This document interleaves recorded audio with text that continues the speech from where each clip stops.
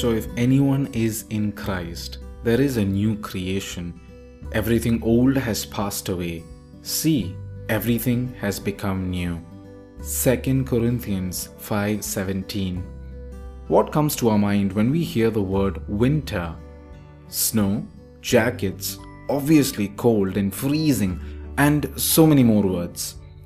It's a time when we are all bundled up in sweaters and woolen caps with the heater turned on.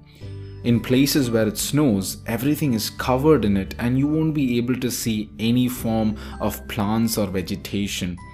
It's a time when the temperatures drop, and in some places it drops even beyond 0 degrees. Lots of animals go into hibernation. Hibernation is a way for many creatures, from butterflies to bats, to survive the cold, dark winters without having to forage for food or migrate to somewhere warmer. Instead, they turn down their metabolisms to save energy. Nobody goes outside much, but instead prefers to stay indoors. After what seems like a long wait, here comes springtime. Spring is the season succeeding winter and preceding summer. It is a time when flowers bloom once again and trees begin to grow.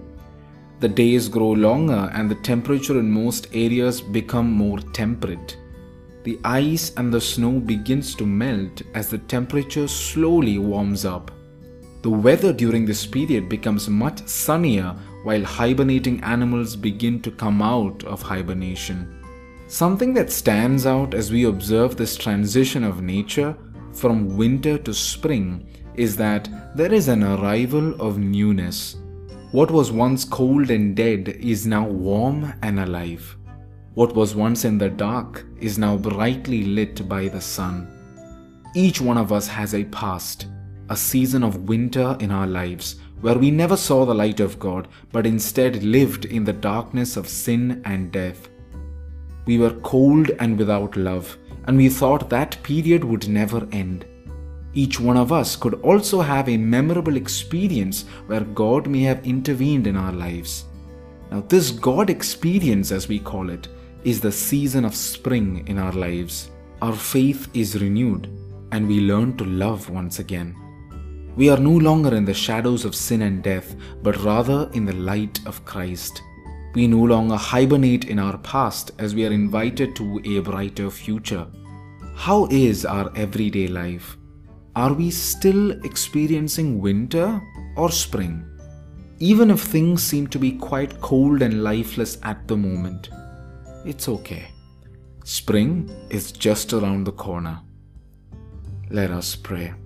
Heavenly Father, we thank you for all those moments when we were able to experience you a little more. Even as we may face a season of winter in our spiritual lives, grant us the grace to experience springtime soon. In Jesus' name, we make this prayer. Amen.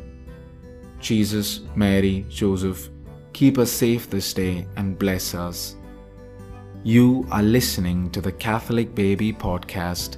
God bless you.